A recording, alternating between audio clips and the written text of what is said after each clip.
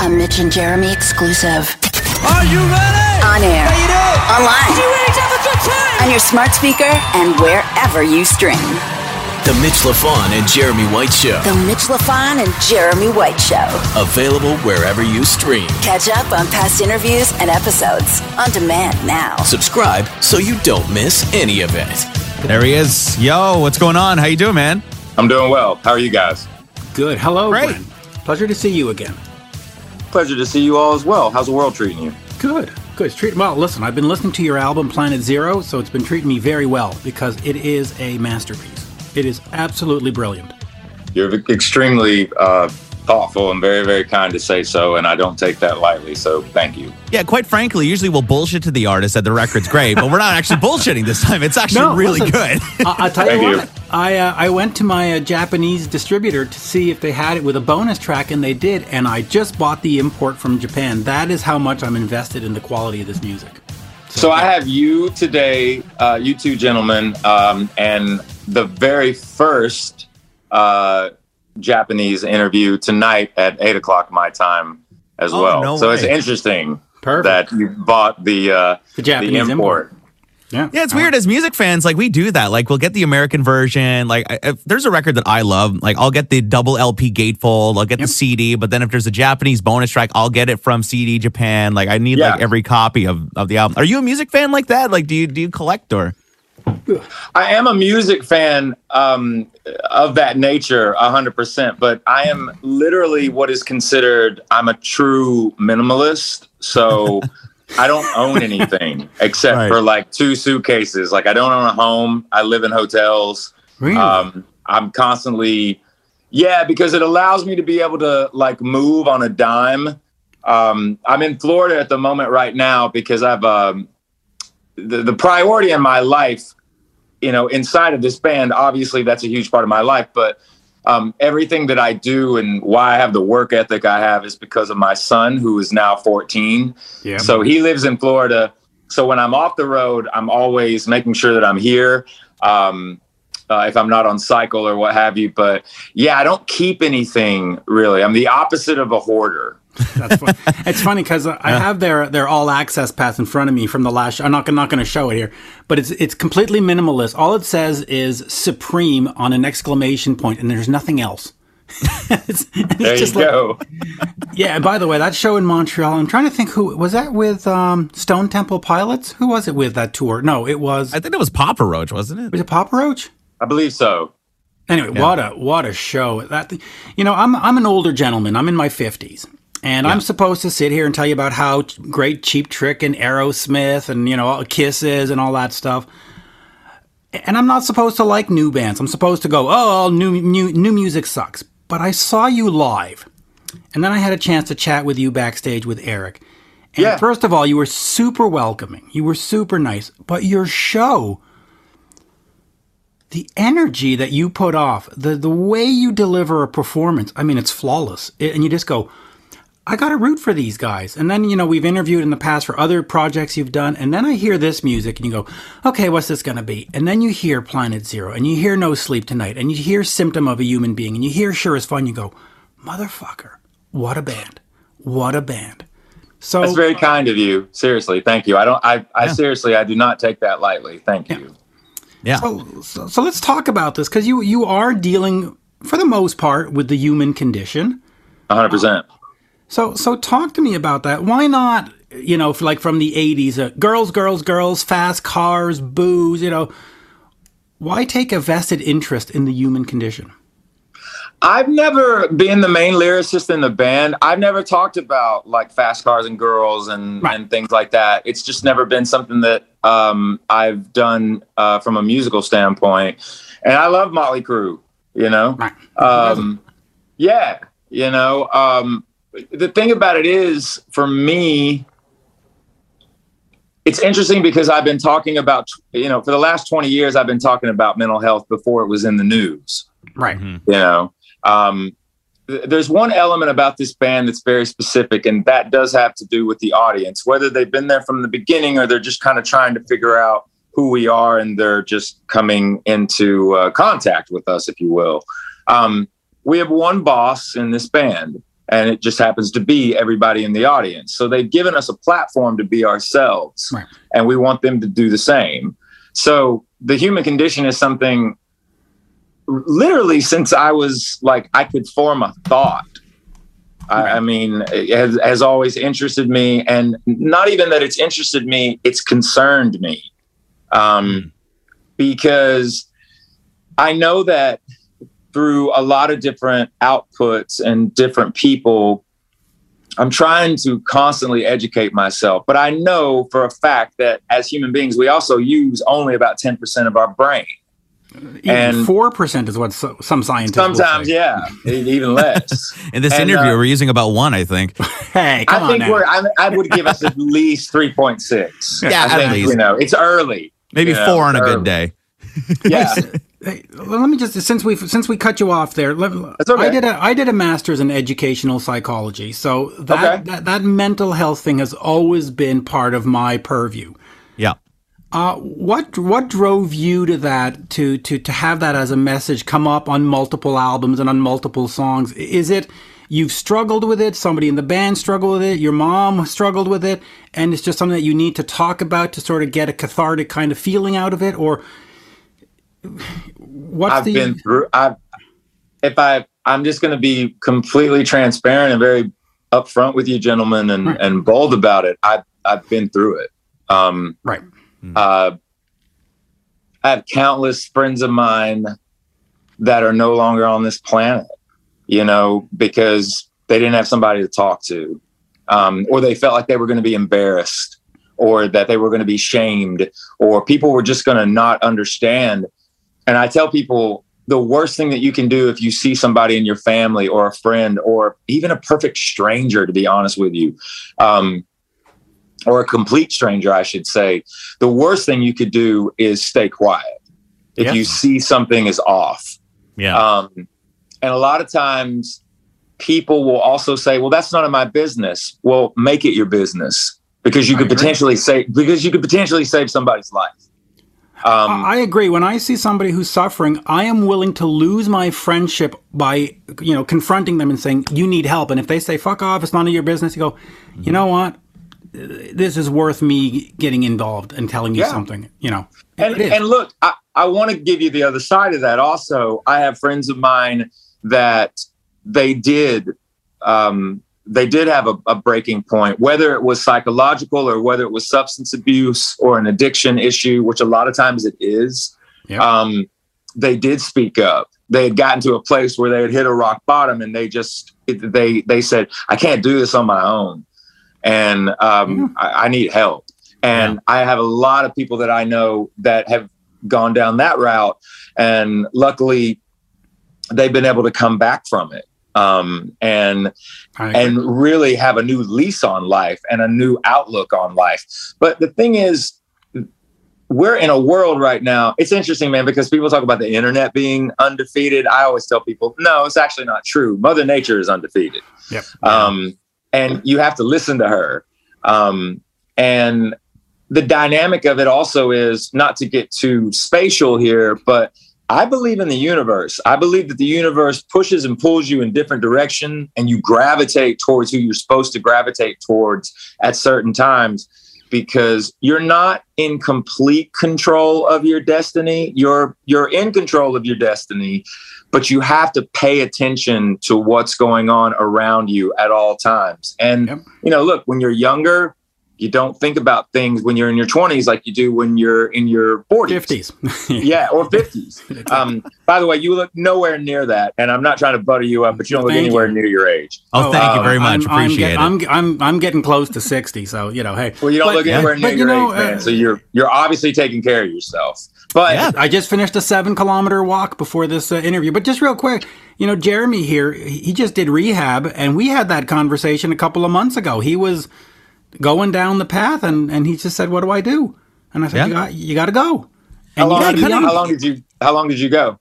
Oh, I was at Betty Ford for 30 days, man. Yep. Just had to deal with some shit and got through the thing and just kind of realized you had some, you got some shit that you have to address and you're kind of self-medicating yourself with different things. And, Right. Until you really free yourself of those resentments and suppressed emotions and, general dysphoria that you're living with, I mean, you're not going to be able to live life to the fullest extent that you can live it. And that's pretty much what I had to do. And I mean, that was my story. I mean, everybody around me completely supported me and, saw what I was going through and how I was doing it. And it's funny though, because I mean, you look at this day and age and like there's still stigma around addiction and stuff like that, but there also isn't. Because like if you tell somebody that you're having a problem, like the conversations come so far that you can actually talk about it with people that you don't even think you can talk about it with. Right. And that was a bit of an eye opener for me too, because it's when I told like a handful of people about it, they were like, oh shit, well, I didn't know it was that bad. I'm like, yeah, it was getting pretty bad. And, I didn't feel like I could talk about it. And then when you tell them the story of why and how and, the situational stuff, and they're like, oh, okay, yeah, it makes sense. Yeah. And by the way, I don't bring it up to embarrass you. I bring it up because we need to talk about it. Well, it's not embarrassing to me. I mean, geez, I'm the first person to say, like, what's going on? Like, let's talk about it, Yeah, I mean, the thing that I look at a lot of times also, when you look at social media and I see the younger generation, I have a 14-year-old son who has an opinion now. But it is important that me and him talk to one another, because one of the elements about raising a teenager too right now is the fact that I have to continuously, and it's my job to do it, and I'm happy to do it as his dad, but I always let him and his friends know, I'm like, remember this about that phone that you have. You're in control of the device. Don't allow the device to be in control of you. And that might sound easy with a younger generation, but here's the other thing too. You got to get on their level. Everybody is a work in progress. No, totally. Really, I mean, it's Snapchat is such a weapon these days. It's like, you got to be careful what you're doing with that shit. And TikTok. I mean, TikTok runs a lot of, and it was made famous by the pandemic because everybody was stuck inside. And, and now that's really, TikTok is a huge part of culture now. Yeah. It's not just dancing to like a Drake song anymore. It's kind of like become a thing of its own. Hey, let me and it's heavy in the political sector, man. It just is. Yeah, it is. It really is. Let me just get back to Planet Zero for a second. There are little interludes, little sort of musical motifs that sort of connect the songs. Yeah. Do we consider this a what's the word I'm looking for? Conceptual piece? Record? That's a conceptual piece. I'm thinking Operation Mindcrime in my head. I'm going, are we thinking Operation Mind? No. Is it a conceptual album in that sense? Was there a reason to tie it all together? Because it really comes off as a play or as a movie. It's almost like a rock opera in a way. Well, I just can't see them performing these songs individually in concert. I think you're going to lose the album. I think it has to be an album tour. I mean, I think that what we did was, and I'll try not to be super, super long-winded about this, but I have to give a little bit of pretext in order to understand why it turned out the way that it did. Right. The last album that we did, which is a record called Attention, Attention, was not so much, quote unquote, a conceptual piece, but it was what we called a story album, where all of the songs connected to each other, and they were part of an evolution inside of this story, which is ultimately about each individual person, doesn't matter if you're a man or a woman, whether you're younger, whether you're older, the color of your skin, that's irrelevant. Your religion, who you are as an individual, that's what makes you an individual. So Attention was, it was much more of a story of a lot of interaction between people in society, if you will. Right. When we moved into this particular project, where we also did videos for every single song on Attention, Attention, and it does play out like a movie, and you can get that, online and what have you, and see the album, listen to the album and see the visual all in its entirety. When this started, you have to understand that with Planet Zero, this was the first album that we ever wrote in the middle of a pandemic, which made it so different because everybody is experiencing the same thing at the same time. It wasn't like one area of the world was dealing with it and the other parts of the world were moving on with life. Like, we all had to deal with this for 2.5 years. So inside of that, there was, from a psychological standpoint, it's interesting how psychologists get a bad rap sometimes, or therapists get a bad rap sometimes, because they talk about them being shrinks, like, oh, you're going to a shrink or what have you. And yeah, it's a negative thing. Yeah, but here's the thing. The interesting thing about that is that that's supposed to be a negative. But the reality of that is why they're called shrinks is because if you really are going to do that and go into therapy to really find out what could be potentially hurting you psychologically in your mental health, that individual has to help you shrink yourself back down to you when you were born. Right. You have to start at the beginning and work your way through it. And that's kind of what Planet Zero is. And so it's like waking up in this world that you remember as Earth, but I'll never forget Eric looking at me in June of 2020 when we began the writing process for this. I remember him looking at me and saying, it feels like we are on Planet Zero. Yep. Like everything went back to the beginning. Like the mentality of even with the technological advances and things like that we were having, because remember, it was supposed to be the roaring 20s. and everybody kind of got, they got cracked in the head with reality. Yeah. And which was even more amazing because when you go back a century, 100 years, the exact same thing happened with the 1918 flu. And that's when the roaring 20s happened because people had been inside for 2 years. Totally. You know what I mean? A war too, right? Yeah. Yeah. And a war. And so Siren, who is the artificial intelligence that you hear in these interludes, one of the things about that happened at the last minute. It was a collection of these songs, but Eric had this thought. He had this idea about really tying the record together. And I remember we were mixing and mixing and mixing. For people that don't know, Eric Bass, who's our bass player, who is way more than a bass player, he's the producer, the engineer, and the mixer of the last record, Attention. And he is the producer, engineer, and mixer of Planet Zero. And studio builder of Planet. And we had 18 weeks. We had to build a studio in the middle of a pandemic because we couldn't get... None of the studios knew when we were going to be able to go in and record. So we just built a studio. Right. Yeah. But we were at the phase of like, he had been mixing and putting this together, and me and him, like, going on a year, like 18 months that we're working on this. And I remember the mastering engineer, his name is Ted Jensen, and every record that you've ever heard. Legend. Ted's mastering. Come on, he's a legend. Every record you've heard, Ted's mastered it. Yeah, pretty much. Him and Bob Ludwig. Yeah. So Ted has mastered every single Shinedown record except for the first one. And he's an extremely close friend of the band and myself. We've known him, we're not just like, in business, like we've become really good friends over the years. It's not the Hollywood, let's go for lunch, Yeah, well, a little bit more than that. Like Ted Ted is one of the coolest cats on earth, man. He really is. I called him on Thursday and I said, what does your schedule look like Monday? And he said, what do you need it to look like? And I said, me and Eric are coming in. We're ready to do it. He was like, I've got it clear for you. Let's go. I walked back into the studio, Eric continuing to feverishly mix this record and what have you. Doesn't know I've made a call to Ted. Walked in and said, I've got great news. And he said, awesome. What is it? I'm like, we're going to master the record on Monday. And he said, I'm not ready. It's not done. I'm like, well, you got 72 hours to get it done.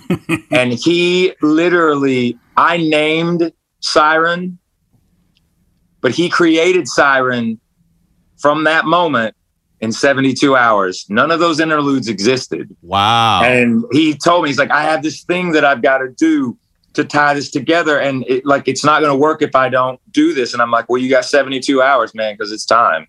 Yeah. And I got to tell you, listening to the album, it makes a difference. Those little interludes add like a dramatic...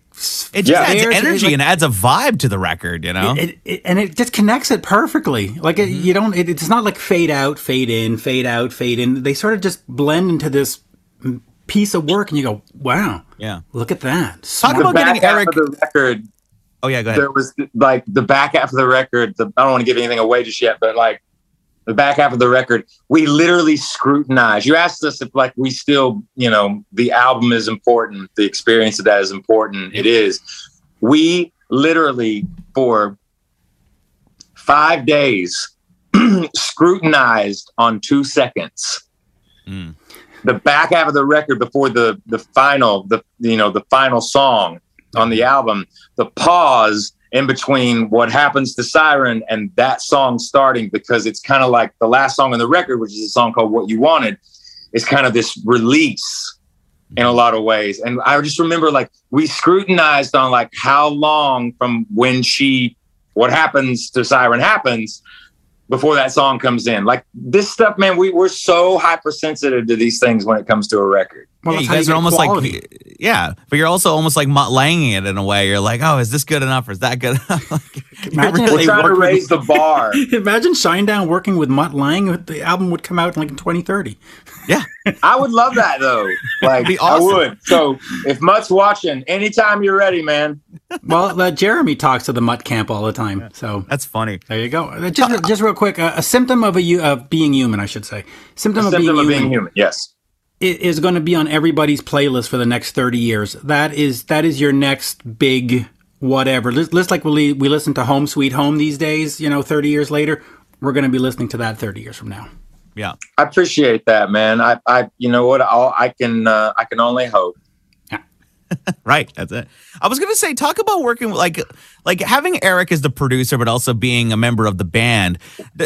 Like, how come you guys don't bring in like a Mutt Lange or an outside set of ears to help you guys out and give direction? Like, is the band just so confident in the state that you're in now that you're like, no, we can do this on our own? We're never so confident that we think that we're impervious to, wow, we really missed the boat on that one. You know what I mean? That kind of thing. Like, oh yeah, we know exactly what we're doing. It's like, do you? Right. So our kids help us out a lot. I will say that. Like we'll play some of it, but we're still like dads to our kids. We're like, we'll play them something. And they're like, yeah, it's okay. No, the thing is this.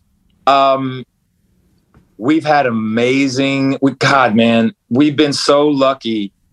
We've had amazing teachers, different men and women, engineers, studio managers, just technicians over the years in all the studios that we've been able to be involved with, producers, different songwriters that we've worked with and things like that to kind of like look at our catalog and our approach.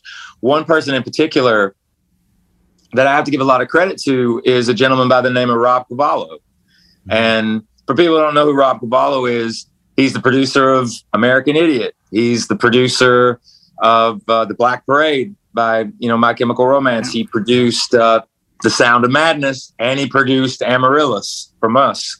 Right. And that time with him, I remember when I met Rob and what would become the Sound of Madness album.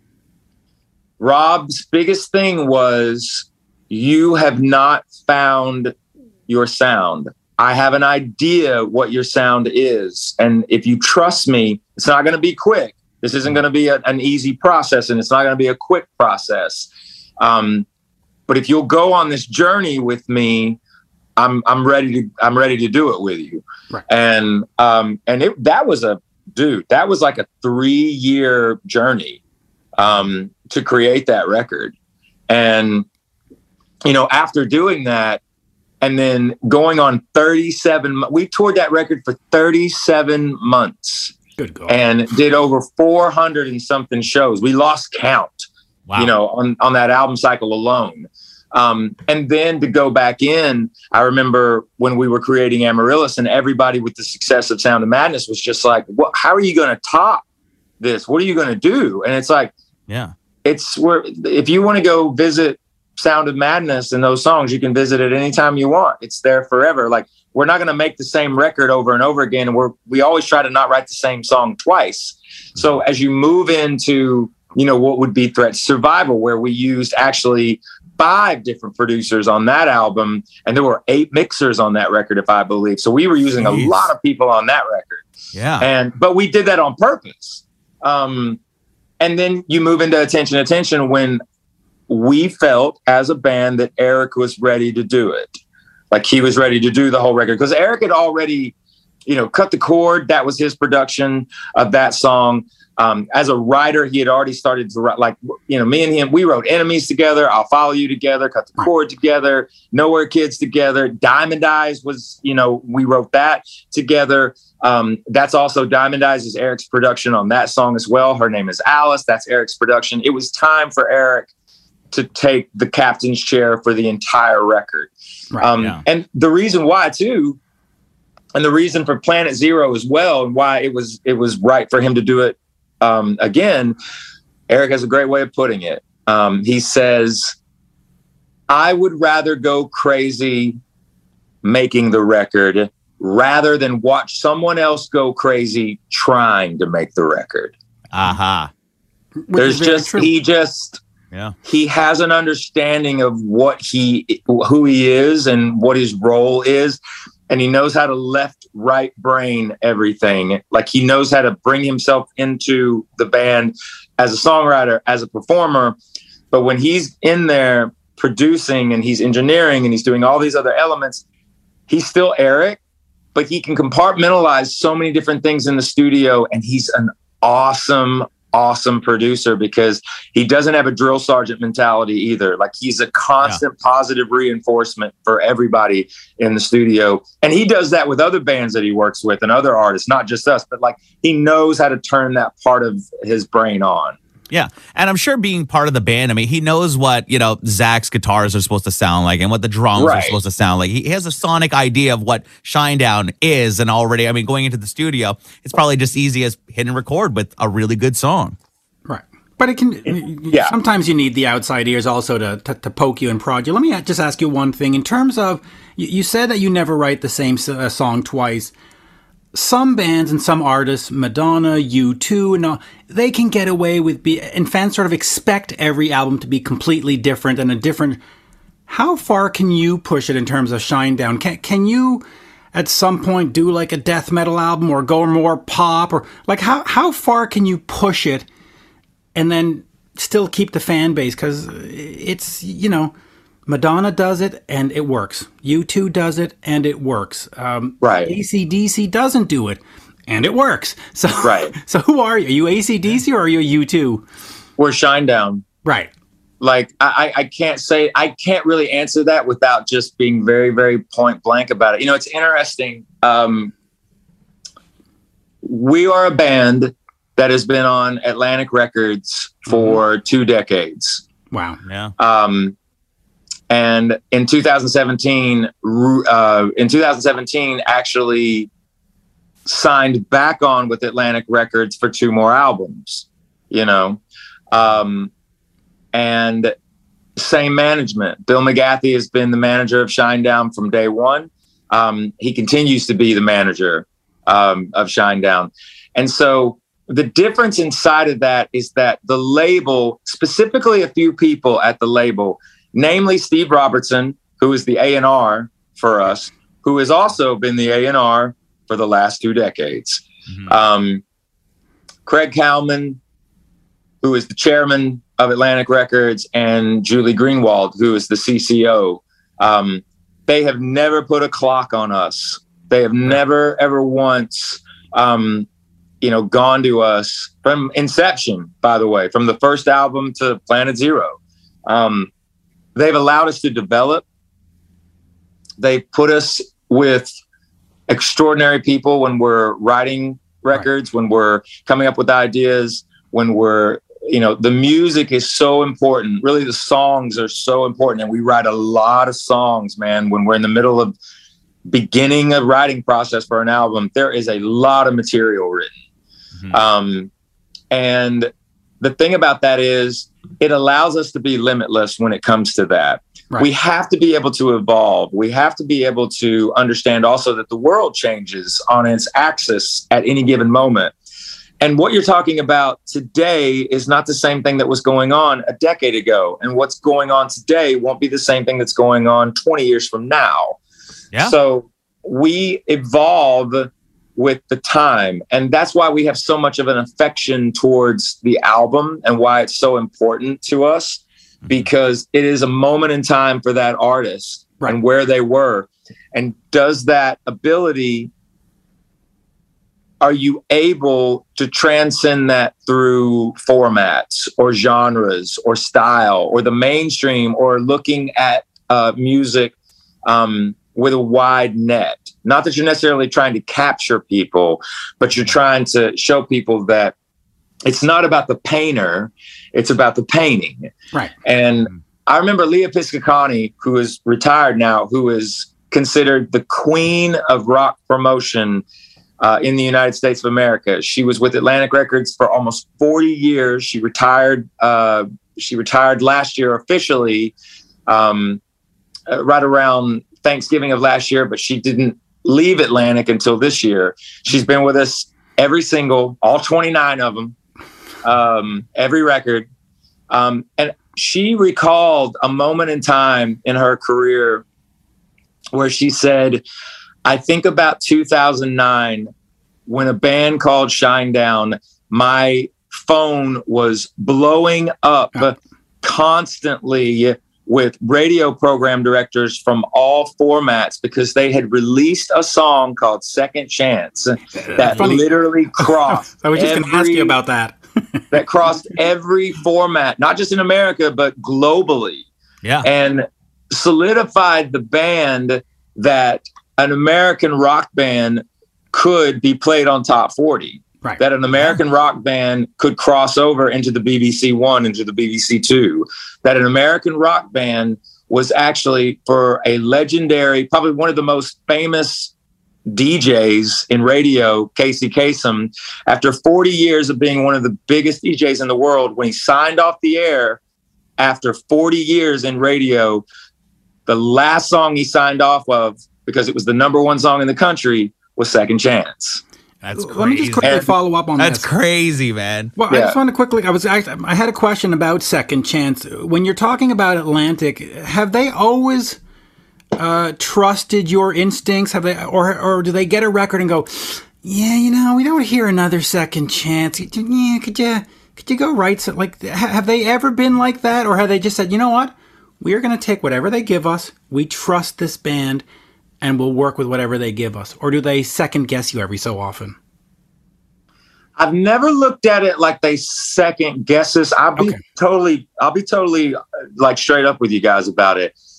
We are an anomaly when it comes to the quintessential storyline of the record label and the artist. Right. Because a lot of times the cliche is that, the record company is the man or the woman, and they don't have the artist's best intentions. And, it's all about money and, how, throw everything up against the wall, whatever sticks. That's what we'll stick with. Everybody else, see you later. Right. Yeah. The interesting thing with me is that my story begins with Atlantic Records, with a band that I was signed to out of my hometown. Because I'm from Knoxville, Tennessee. I was signed to Atlantic Records with another band that was demoed out.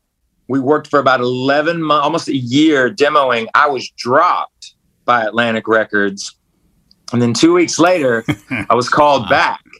I was called back 2 weeks later by Steve Robertson, who was our A&R, and said, I want to sign you to a development deal. And I was like, I don't know what that is. And he said, it was created by Ahmet Ertegun, who is the founder of Atlantic Records, God rest his soul. But the element of this is not to be desensitized to the artist, that if the artist is not necessarily with the right people and you believe in the artist and you think there's something really there, then take that artist and allow that artist to develop and give him or her the tools they need to have time to develop. Right. And that's what happened with me. I feel very, very lucky. And then upon re-signing with Atlantic Records, it took about 3.5 years, and then Shinedown was born. But inside of that with the label, because I have a different relationship with them, and our story is a bit Shakespearean in a way. They've never, no, in answer to your question, they've always said to me, turn it in when you believe it's ready. So they trust when this you. is when you believe that this is truly who you are. Right. And if we know that you are being real with us, you got to remember these people are in the business. So they work with a lot of different genres, a lot of formats, a lot of different artists. Yeah. They know if a lot of them do know, especially the ones that are still in the game, because they're in it because they do understand. So we've really had our relationship with Atlantic Records. Yes, it's a business, but these people are family to me, and they've always trusted me. Right. Yeah. So, Yeah. yeah. Which is always good because it's by the way, nice with to have family trust you. With no home, where do you put all the platinum and gold records? I'm just curious. I can store them here if you want. I'm fine. I'm going to be totally honest with you. So about a decade ago, my parents lived in a town called Seymour, Tennessee. It's probably like 25 minutes outside of Knoxville, Tennessee. And they had an unfinished basement. And so what they did was, because I have 14 guitars, but my guitars, I know I'm going to sound like people will be like, oh, my guitars they're at a certain level. Right. They're very expensive. Yeah. And a lot of them they're old. He's got like a 63 Strat sitting next to his 59 Les Paul. Like, I got some wild stuff, man. Listen, our interview before you was Neil Sean of Journey. So we were talking about 150 new guitars. Oh, 150 new. Yeah. So 14 is very reasonable. Yeah, very reasonable. But now my guitar player, Zach Myers, I would tell you straight up, could give Neil a run for his money. Uh-oh. Really? Yeah. But so getting back to the plaques and the awards and things of that nature, and the guitars that I have, my parents, they took an unfinished basement and they temperature controlled it. And they brought this company in and fixed it all up and everything.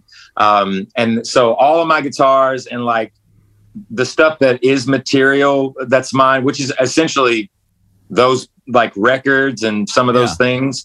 And the guitars are in the basement of my parents' house. That's awesome. They're not even up on the wall. They're just sitting on the floor. They're just stacked on the floor. They're just on the floor in a temperature-controlled basement. Yeah, but you got to have the second chance one like hanging above your toilet or something. Like, it's got to have some kind of. That's great. I'm so like not materialistic. It's I appreciate I appreciate it. Don't get me wrong. It's just I'm a gypsy, man. I need to be able to move when I need to move, and I've just never been into like holding on to stuff. But isn't part of a rock star to have the Beverly Hills mansion and the Lamborghini? And I mean, isn't that part of it? Not this rock star. Dang. Because I'm not a rock star. You are. You are. I mean, you are. No, I'm a rock star for 2 hours a night. Yeah. Okay. I'm a rock star, whatever the stage is, because people didn't show up, to see, no offense, but like they didn't show up to see, a forklift driver. Right. You know what I mean? No. They should like entertain me, give it to me, like perform. It's my like I'm there to entertain them. So 100%. There's definitely a switch that goes off. They didn't show up to see the Uber driver playing on the stage at the Rib Fest. You know what they didn't show up for? The drum solo. They want fucking songs. No fucking drum solos. It's true. That's very true. That's why Barry doesn't do a drum solo. Smart. Oh, that's right. See, that's why Mitch loves seeing Shine Down live. There's no drum solo. There is no drum solo. Such a waste of 4 minutes. Anyway, jokes aside.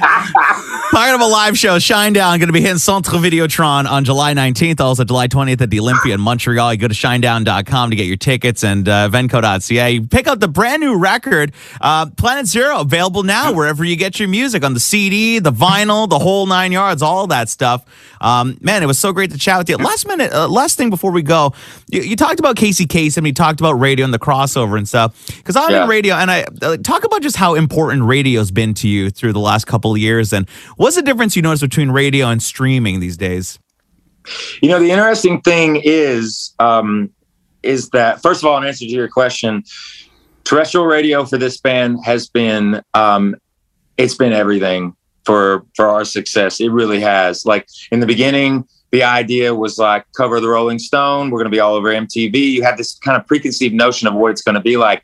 And if I'm being honest, they didn't like us. Right. You know, they didn't understand us. They didn't get us. Radio did. Radio tapped in, especially early on, active and mainstream rock radio and alternative early on too. Like, they tapped in to what I noticed from them. And here's the thing with that though too. We never said no to radio at all. Whatever they wanted, whatever they needed us to do, whatever time in the morning we needed to get up and play the morning show, we never said no. I mean, and they're so important now. Yes, the landscape has changed, but, you know, I'll give you an example. Gail, which this young lady who had this super genius, cool, clever song, the ABC song, you know, it took them 11 months to get that song to number one on Top 40, you know, in the United States. How did they do it? It wasn't necessarily by, quote unquote, the social media aspect of things. They did it through radio. You know, they did it through, she did every single thing in the midst of a pandemic too. She utilized Zoom. She utilized all these things because they were sending that song out. And I mean, and Pete Gambarg, who is the head of A&R for Atlantic Records, had a lot to do with that. So did Kevin Weaver from Atlantic Records in the West Coast office.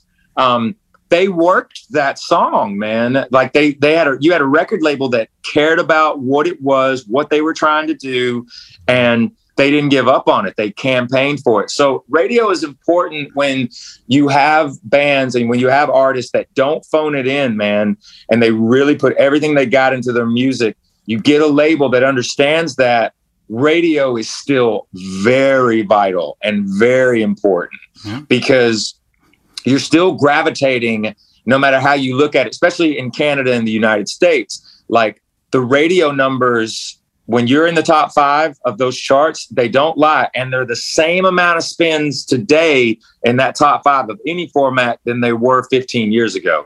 Yeah. It has not changed. The relevancy is still there. Yep. Yeah. And by the way, Jeremy is our number 1 on-air personality in Montreal. 26 ratings books in a row. That's awesome. By the way, do you ever play Shinedown? Because you're on the hot AC. Do you ever play Shinedown? Oh, back in the day when Second Chance, well, it's way too heavy for, like, you know, the beat right now. But, like, you know, Second Chance. We got a brand new song. We have a song that's coming your way called Daylight, and it's a campaign, and it's a broad campaign with the same mentality on this song Daylight. So, you know, hopefully you'll be playing it sooner than later on your show. And you know what? The cool thing about music today is that everybo's bringing guitars back. Shawn Mendes is playing guitar. I mean, Ed Sheeran, everybody's playing guitar again. It's cool to have a guitar. Billie Eilish had to break it out. Yes, exactly. Totally. And but I loved Billie Eilish, man, all the way back to Ocean Eyes. I'm such a Billie Eilish fan. Like, that girl is necessary, man. She rules. She's a great performer. She's amazing. Yeah, I saw her a couple of years ago. She's great. Remember she was playing on stage? She had the cast on her foot and she was still, like, going ham on stage. Like, just stomping away like nothing was. It was... Yeah, that's it. Yeah. Anyway. Well, look, is my Supreme Pass still good for for the 21st? 1,000%. Really? You should just take it. Just take it. I'm going to bring it out. I'm going to bring my Supreme Pass and go see the show. Yeah, we got to go see this gig. Thank you. Absolute pleasure. And from the bottom of my heart, that the album is a masterpiece. It truly is a great slice of American rock and roll, or whatever you want to call it. It's just great music. Yeah. I so very, very much appreciate your all's time today, especially giving me the platform. Thank you so much for giving the record love. And I look forward to seeing you guys in the flesh sooner than later. And thank you again so much from the band and myself. We really appreciate you guys. An all-new episode of The Mitch LaFon and Jeremy White Show. Tuesday at noon. Available wherever you stream. Catch up on past interviews, Bonus content, and episodes on demand now. Visit youtube.com/Jeremy White Show. Follow Mitch and Jeremy on Twitter. Yeah, they're verified. @Mitch LaFon and @Jeremy White MTL.